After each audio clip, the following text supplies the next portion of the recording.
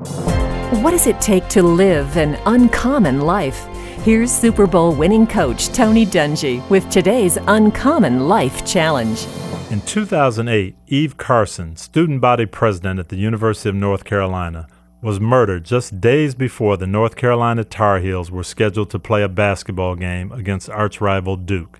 But even in a rivalry as fierce as this one, it was a time for compassion and caring.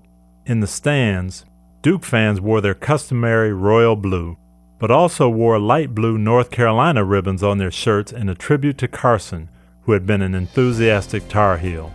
Their gesture said, "We stand together, united on the things that really matter." That's how we all should be, aware and ready to share each other's burdens. Tony Dungy, author of the 1-Year Uncommon Life Daily Challenge. Read a sample chapter of the new book at uncommonchallenge.com.